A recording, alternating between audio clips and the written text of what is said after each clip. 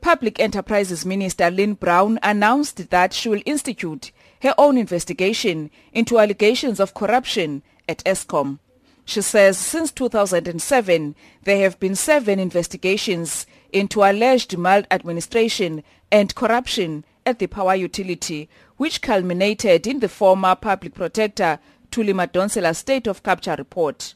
So I'd like the SIU to review the contents of all the reports into alleged wrongdoing at Eskom, conduct further investigations into particularly procurement and governance issues raised as necessary, and report to a retired judge. I would like the judge to consider the SIU's report and make recommendations on remedial action to me.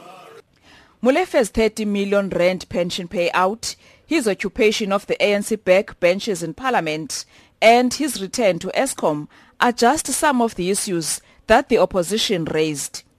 DA spokesperson on public enterprises Natasha Mazone claimed that Eskom is enriching families.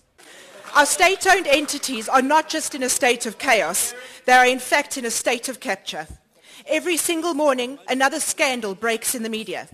If we are not dealing with a Gupta-associated business being given tenders, we are dealing with children of employees being given multi-million rand deals, or most recently, resignations, no wait, retirements, no wait, retrenchments, no, reappointments of CEOs to our boards. Minister Brown will never be able to recover her credibility after this fiasco. Her own caucus has accused her of perjury. There were also calls for the dissolution of the entire department. The department oversees 6 state-owned companies, which are Alexco, Denel, SAA, Eskom, Transnet, South African Forestry Company Limited, and SA Express. EFF's Thembinkosi Khawula explains. We call for dissolution of the Department of Public Enterprise and its entities that fall under the department must be moved to line function of department.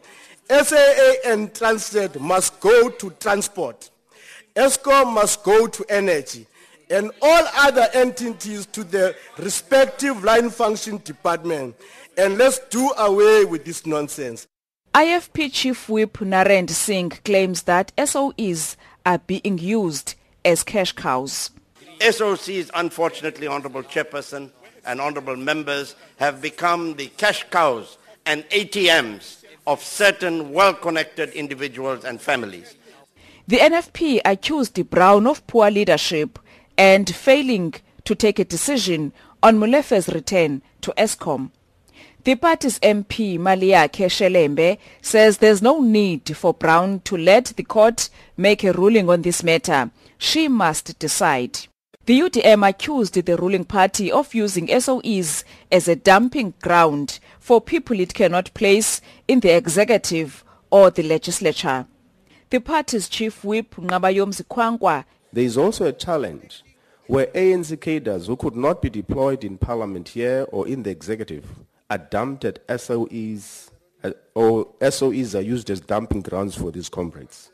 Otherwise, how would you explain the promotion of Dr. Ngubane from SABC to Eskom when he's responsible for the mess in which the SABC finds itself today?